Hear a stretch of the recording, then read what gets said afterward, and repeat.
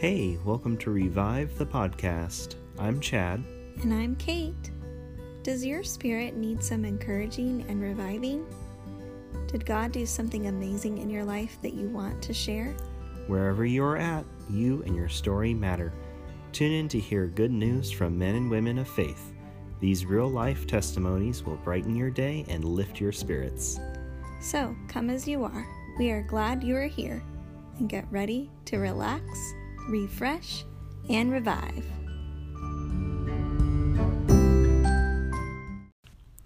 Hi friends, welcome to part 4 in our Easter series. We're happy that you're here and tuning in. We've got Scott coming up next. He's going to share his story about how he became Catholic with a little extra bonus on how he met his wife. We think you'll enjoy. Scott Roth, and I was received into the Catholic Church a few years ago.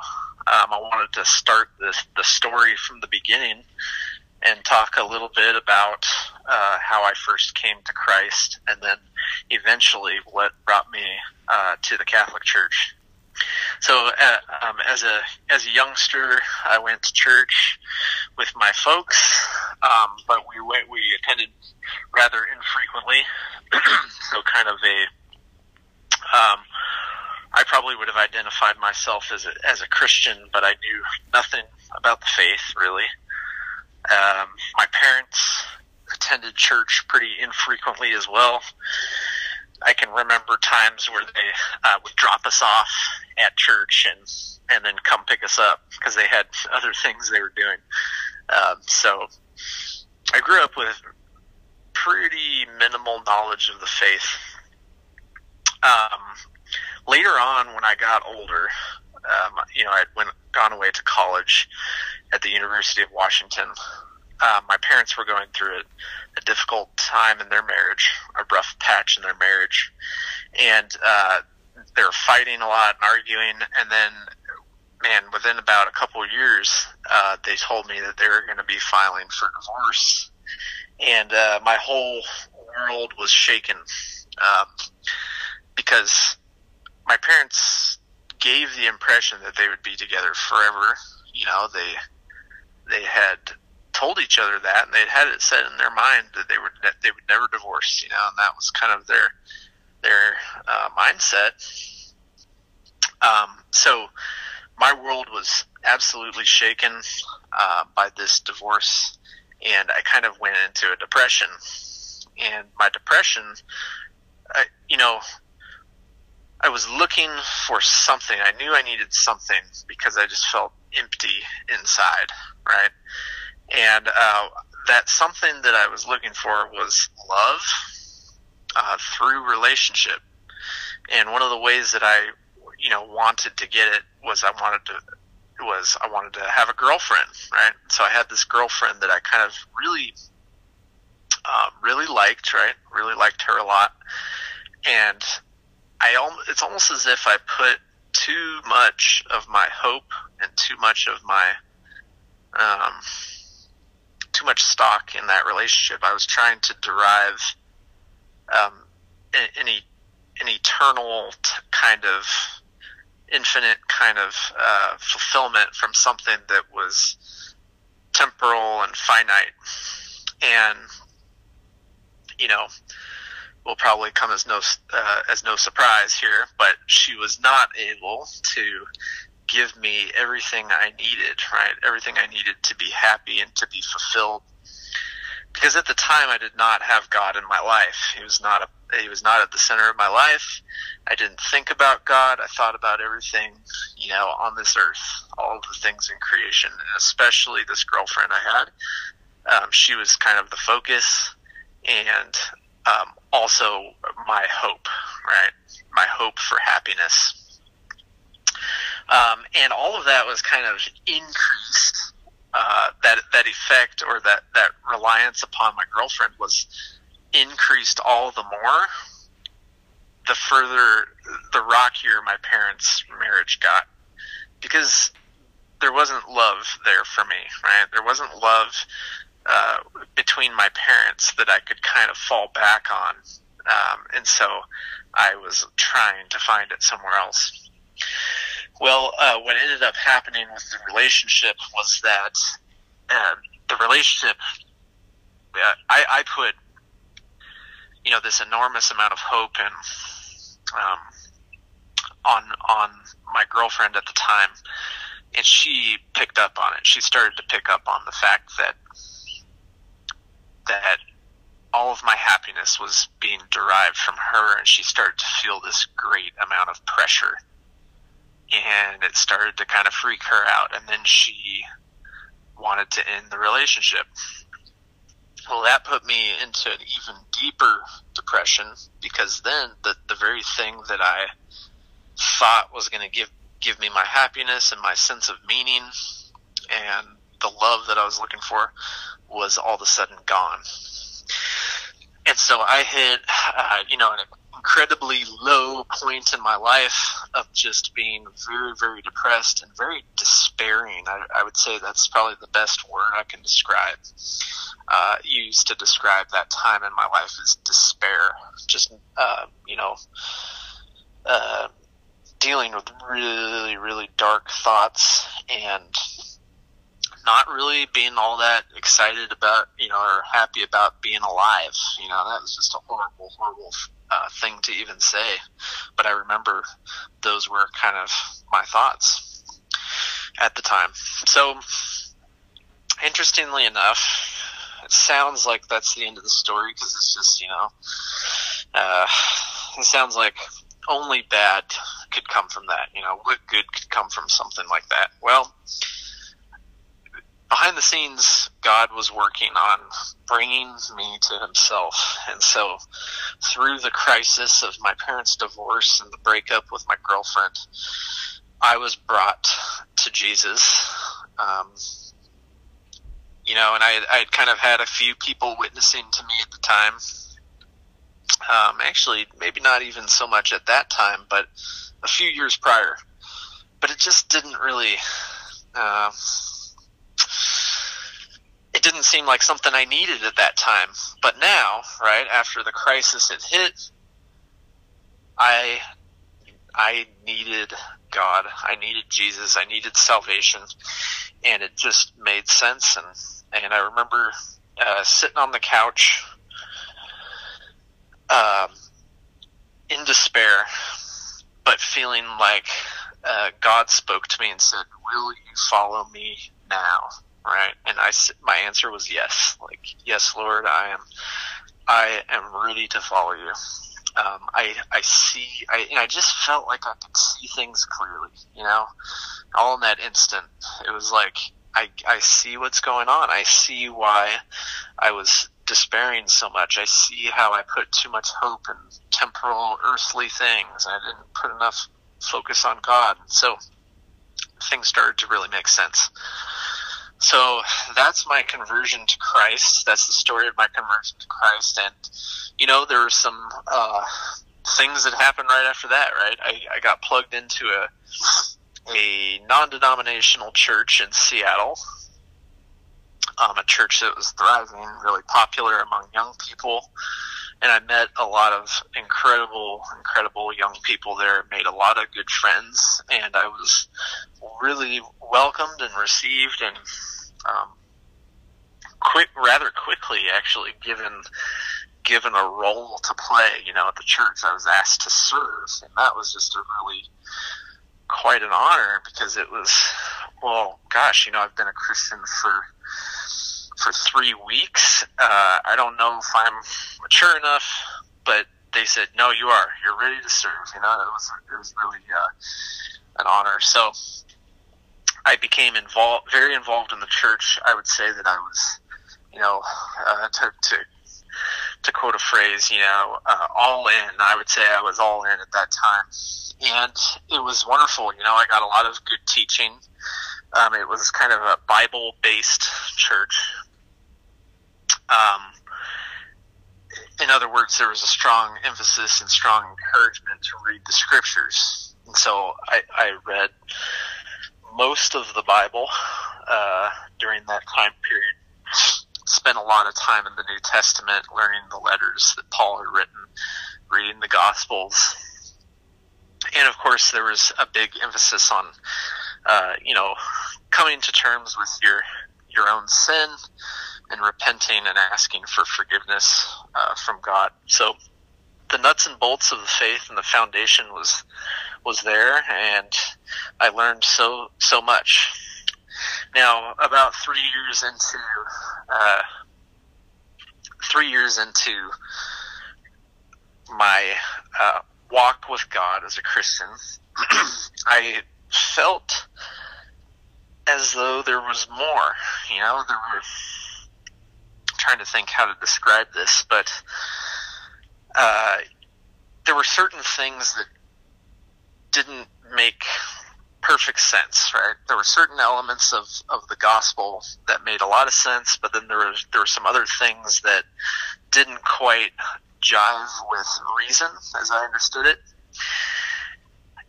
In addition to that, there was this other kind of complicated thing that was going on in my mind too, and that is that I knew I wanted to be married. I have always had this dream of being married and having kids because I like kids, and I just was really, really interested in raising my own kids someday and having a wife and kind of living the domestic life, living at home and that sort of thing. Well, the biggest hang up for me was that I didn't see married life, and particularly like the intimate parts of married life that didn't seem like it could ever be a holy endeavor, right? Especially since the culture has has degraded marriage and sexuality to such a low level to where I didn't even know I had the baggage of all of that. I didn't even know that I was bringing all of that in, and that I was viewing marriage through a corrupted modern lens, And so it just didn't seem like God would ever be pleased for me to be married and have children, because it just didn't seem like a holy thing to do. Well, unfortunately, I didn't get a lot of help with that issue from the church that I was in. It's not that they didn't want to help. They did. There were a lot of people who really loved me and showed it very well. But the tradition of that non-denominational church was lacking in the proper teaching, proper foundation to give me kind of the intellectual answer that I needed. And so what was the answer, and where did I kind of find that? Well, there's a teaching from John Paul II called The Theology of the Body, a series of lectures that he had given. And I was introduced to that topic by a man named Christopher West, who's kind of popularized the theology of the body, because he's been able to deliver the message in a very easy to understand way. And when I first heard that marriage is a sacrament, and that it's in fact the primordial sacrament, it's a sacrament common to all men and women, and that it's God's plan for union is inscribed into our bodies, that man and woman are called to be together in relationship. It's not good for man to be alone, and that in their union as man and wife, the union is a free and full giving of oneself and a free and full receiving of the other. It's a exchange of love that is free and total and faithful, and that exchange of love is not displeasing to God, but in fact it is a reflection or a tangible representation in a way of the inner life of the Trinity. in the Trinity, within God himself, there is also a fruitful, total, faithful exchange of love, that is life-giving. Well, the exchange of love between the bodies of a man and woman are fruitful, literally fruitful, and literally life-giving. And it all started to click. Oh my goodness, I now see the sacramentality of marriage, that it is that through marriage we come to understand God in a deeper way, and that's why he made marriage. And so suddenly I went, my goodness, okay, where did the Catholics get this? I mean, this is amazing. And how does nobody know about this? Why aren't people excited about this? Why aren't more Protestants, why don't more Protestants know about this? And what's the deal there, right? So then I started getting more and more interested in the Catholic faith. And interesting side note, I probably should have hit this topic at the beginning of the story, but I was baptized as a Catholic as a kid. My grandmother's she was born here in California, but her parents immigrated from Italy to this country, and they are Italian Roman Catholics. So we sort of have this history of Catholicism in the family, but not a strong catechesis or formation, or in any way was it ever articulated to me by my mom. She didn't know the faith. She wasn't practicing the faith as a kid, but I was baptized. So anyway, to kind of continue the story, that baptism had left an indelible mark on my soul, and had kind of allowed for me, probably in a way that I didn't even understand, but allowed for me to be open to Catholicism. Even though I'd kind of been told, and not only told, but it's just kind of the general attitude of the Protestants is that Catholics they're a whole other religion. They're not even, we don't really, some of them are Christians, but it's a religion that's not, don't go there. So definitely not easy, and it's not something I was shouting from the rooftops at the time too. Hey, I'm looking into Catholicism. Not something that I was all that comfortable sharing, because I knew, the attitudes. And there were, a fair number of friendships that were lost over it. Not necessarily because they swore to never talk to me again, but more so that they just lost interest in talking to me, and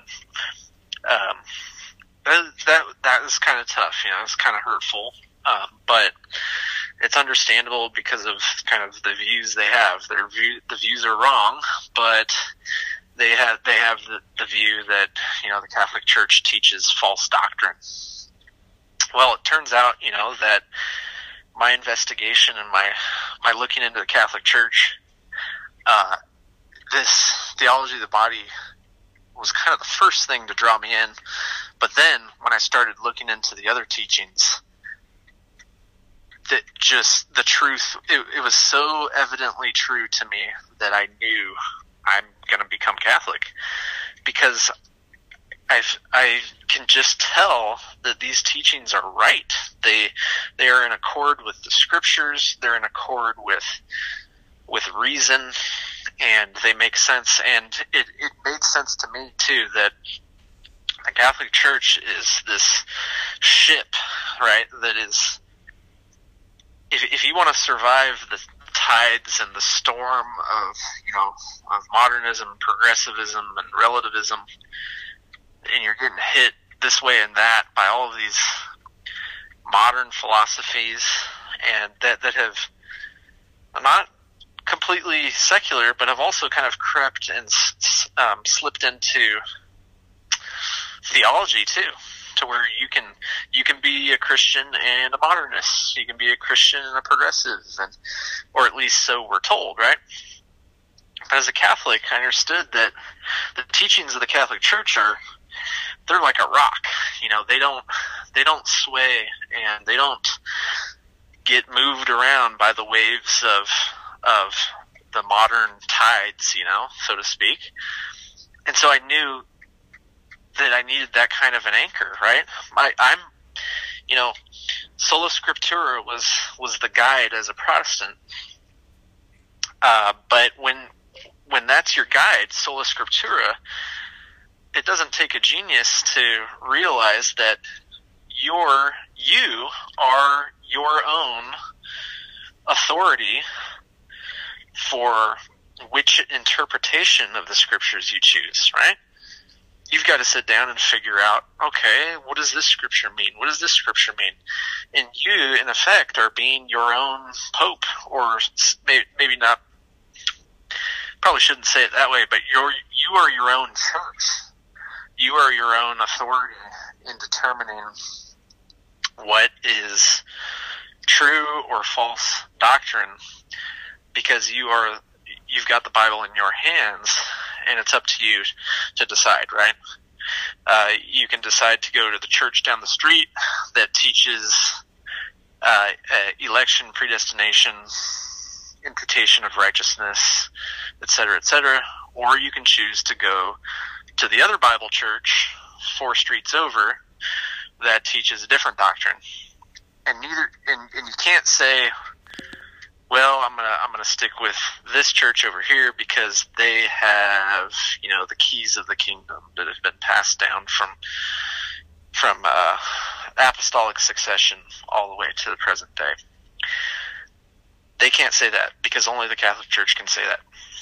So anyway, those are some of the reasons that I became Catholic.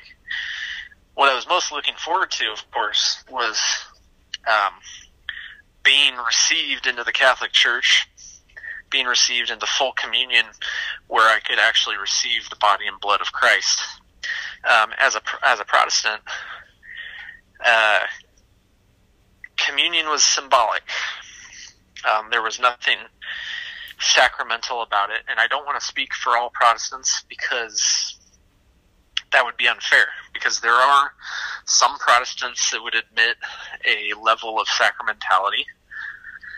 It's not the full level of understanding that the Catholic Church teaches, but I can tell you that the church that I went to, and the way in which I was formed, I was told that the bread and the wine are a symbol to represent something, and that baptism is not effective, but it's a proclamation.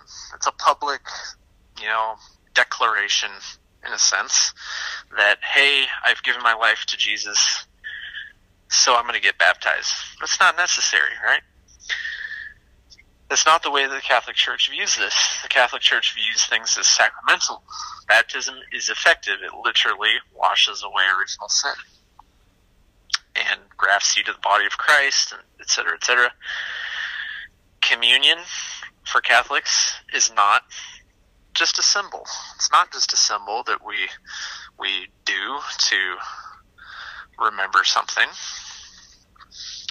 It is an actual partaking of the literal body and blood of Christ. The reading of John 6 in the Gospel, the scriptural evidence is there. This was a dividing issue amongst even Jesus' followers. It was scandalous to them, and especially scandalous to the people in the community. So anyway, I eventually got confirmed, and this was, 4 years ago at this point. And I was able to receive, before I was able to receive communion, I had to have my first confession. And here is another sacrament that is in some level present in Protestantism. That is that we would confess to each other, to your friends, hey, I did this, and we would remind each other. We'd be like, okay, thanks for confessing that. You're so brave. God forgives you, right? And we would remind each other that forgiveness is there, which is correct, that's great. However, it's a little bit of an impoverished, there's more that you could receive. You can confess to one another as we ought to. However, the priest is able to stand in the place of Christ in confession, and he is able, through his authority, to give you Christ's forgiveness. Literally, right? That's the sacramentality of confession. And boy, did it really feel different to confess to an anointed priest who had the authority to give me. He stands in the place of Christ, right, and gives me Christ's forgiveness. In that first confession, it felt like the only confession I've ever made. I confessed to my friends as a Protestant, but it just didn't. It was just different. There wasn't the same level of grace that I received in that moment of my first confession. And so I can tell you from my own testimony that, and of course, in accord with church teaching, that there is grace received when you receive the sacraments. And it's especially noticeable the first time, right, that you receive the sacrament. Which brings me to communion. So after I had that first confession, I was able to receive the body and blood of Christ for the very first time, and it was beautiful. It was an amazing thing, because I was made aware of the level of intimacy, or intimacy or communion, however one would like to think of it. The level of communion that is possible by being Catholic. As a Protestant, I knew I was hungering for something more, but I didn't know what it was really. It's like, what? I want to be closer to God. It was kind of the feeling at the time. And there wasn't a way, really. There were ways I could get closer to God, but they weren't the fast track. It wasn't the fast track, or it wasn't like the quickest or the most powerful way to get closer to God, because I didn't have the sacrament of Holy Eucharist. But then, as a Catholic, I received Holy Communion for the first time, and I went, this is it. Like, this is what I have been hungering for, and not knowing what I was hungering for. But I realized it in that moment that's what it was. And so, all of these things that the church has, all of these things that the Catholic Church has, are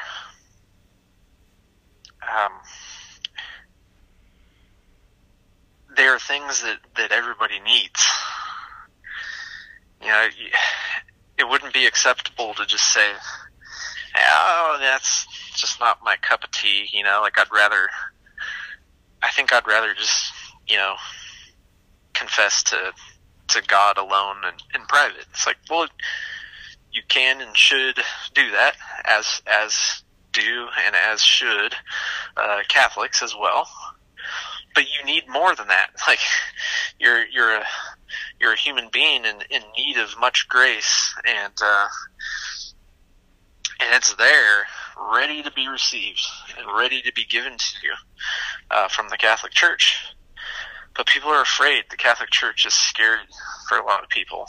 It has all kinds of black eyes, in the public image, and I have to think that the devil is working hard to use any possible excuse to not become Catholic. Any excuse. It could be anything. It could be, well, what about this? What about that thing? And what about the fact that Catholics do this? There's a list a mile long of reasons that Satan has provided for why people can't become Catholic, or won't, or shouldn't, or whatever. And I have to think it's because, the devil knows that his best bet at keeping people from the love of God is to keep them from the sacraments, keep them from the Catholic Church. So I'm very grateful that through God's providence and the prayers and love of many, many people, including many of the Protestant friends and teachers who have given me my initial love for Jesus, my initial conversion, but all of those things have brought me to where I'm at today as a practicing Catholic and a happy Catholic, and so that's the story. That's from A to Z. Okay, so earlier I talked a little bit about the theology of the body and how it had led me to a more truthful and more optimistic view of marriage. I struggled with the view that marriage was an unholy thing, and then Catholic teaching had kind of straightened that out for me, and much to my own gratitude. In fact, I was so grateful to have the theology of the body show me what a beautiful thing marriage is and how it reflects the inner life of God. And so the theology of the body, in fact, was what gave me the courage to, I'd say, courage and confidence and resolve or commitment to pursue marriage. I had kind of had I'd had the dream and the vision as a Protestant, but it just didn't square with, I couldn't do it in good conscience because it just seemed wrong for some reason, and that sounds kind of weird, but as a Catholic and after having studied the theology of the body, it seemed right. It's like, wow, it seems right. Like this would be very pleasing to God, and this desire I have had to have a family and to have children of my own that I can raise with my wife. This desire is good. This desire is in me to move me in the direction that God wants me to move. So that desire is the way in which God is leading me to His will, right? And so it was the will of God that I pursue marriage and that I have an open heart and an open mind to it, because rather quickly after having moved back from school in Washington, I saw my future wife from a distance, which is classic. It's like, okay, there she, saw her from a distance and, thought she was very beautiful, and just kind of the way she walked and carried herself and the way she spoke to other people was attractive to me. She carried herself with a lot of dignity, and she was beautiful and just stood out, and I was in love. And so, but I hadn't even talked to her yet, so how's that possible, right?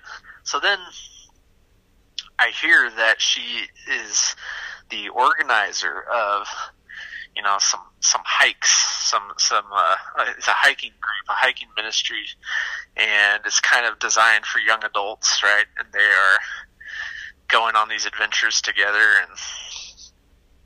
and I had also gotten invited on one of these hikes by a friend of mine, a male friend of mine who I had met, maybe a few weeks earlier. And so he invited me along on this hike, and I got a chance to talk to her, to Stephanie, my future wife. And it was very, very exciting for me. And she was very kind from the very beginning. I think she might have kind of been interested in me too, because it sure seemed that way, because she wanted to give me this rosary from the Holy Land that had been touched to the tomb of Jesus' tomb. So this thing was a relic, and it was my first rosary, and she gave it to me, and I thought, well, gosh, like, this seems like a valuable item, like something, dear to you, and she wanted to give it to me. I thought, wow, that's pretty cool, right? So I actually started praying the rosary with that very rosary that she gave me. Well, fast forward a little bit, a few months go by. I spend more time with her in kind of these on these hikes and different theology of the body groups and things, and then my interest increases all the more, and as does hers. At least that's what I've learned since we've been married. She tells me. And so the mutual interest was growing, and she was wanting me to ask her on a date, an official date, and kind of wondering, gosh, I wonder if she ever will. So maybe I should have done it sooner, but I eventually got enough courage to ask her on a date, and we went on a hike together, of all things. Took her to breakfast, went on a hike, and I had to ask her over the phone, leaving a voicemail, because I didn't get through to her, but she tells me that she had prayed, I think the night before, about the situation, with me, and how she wanted me to get the courage to ask her. And I want to say it was the next day that she got this voicemail from me, right? And I was terrified. I mean, just so nervous. I don't know why, but I think it's because, I knew how special she was, right? So she calls me back and says, I can't. I went, wow, no. I'm like, my heart sank, right? I can't because my family from Spain is in town, but I would love to next weekend, right? So I went, oh, whew, okay.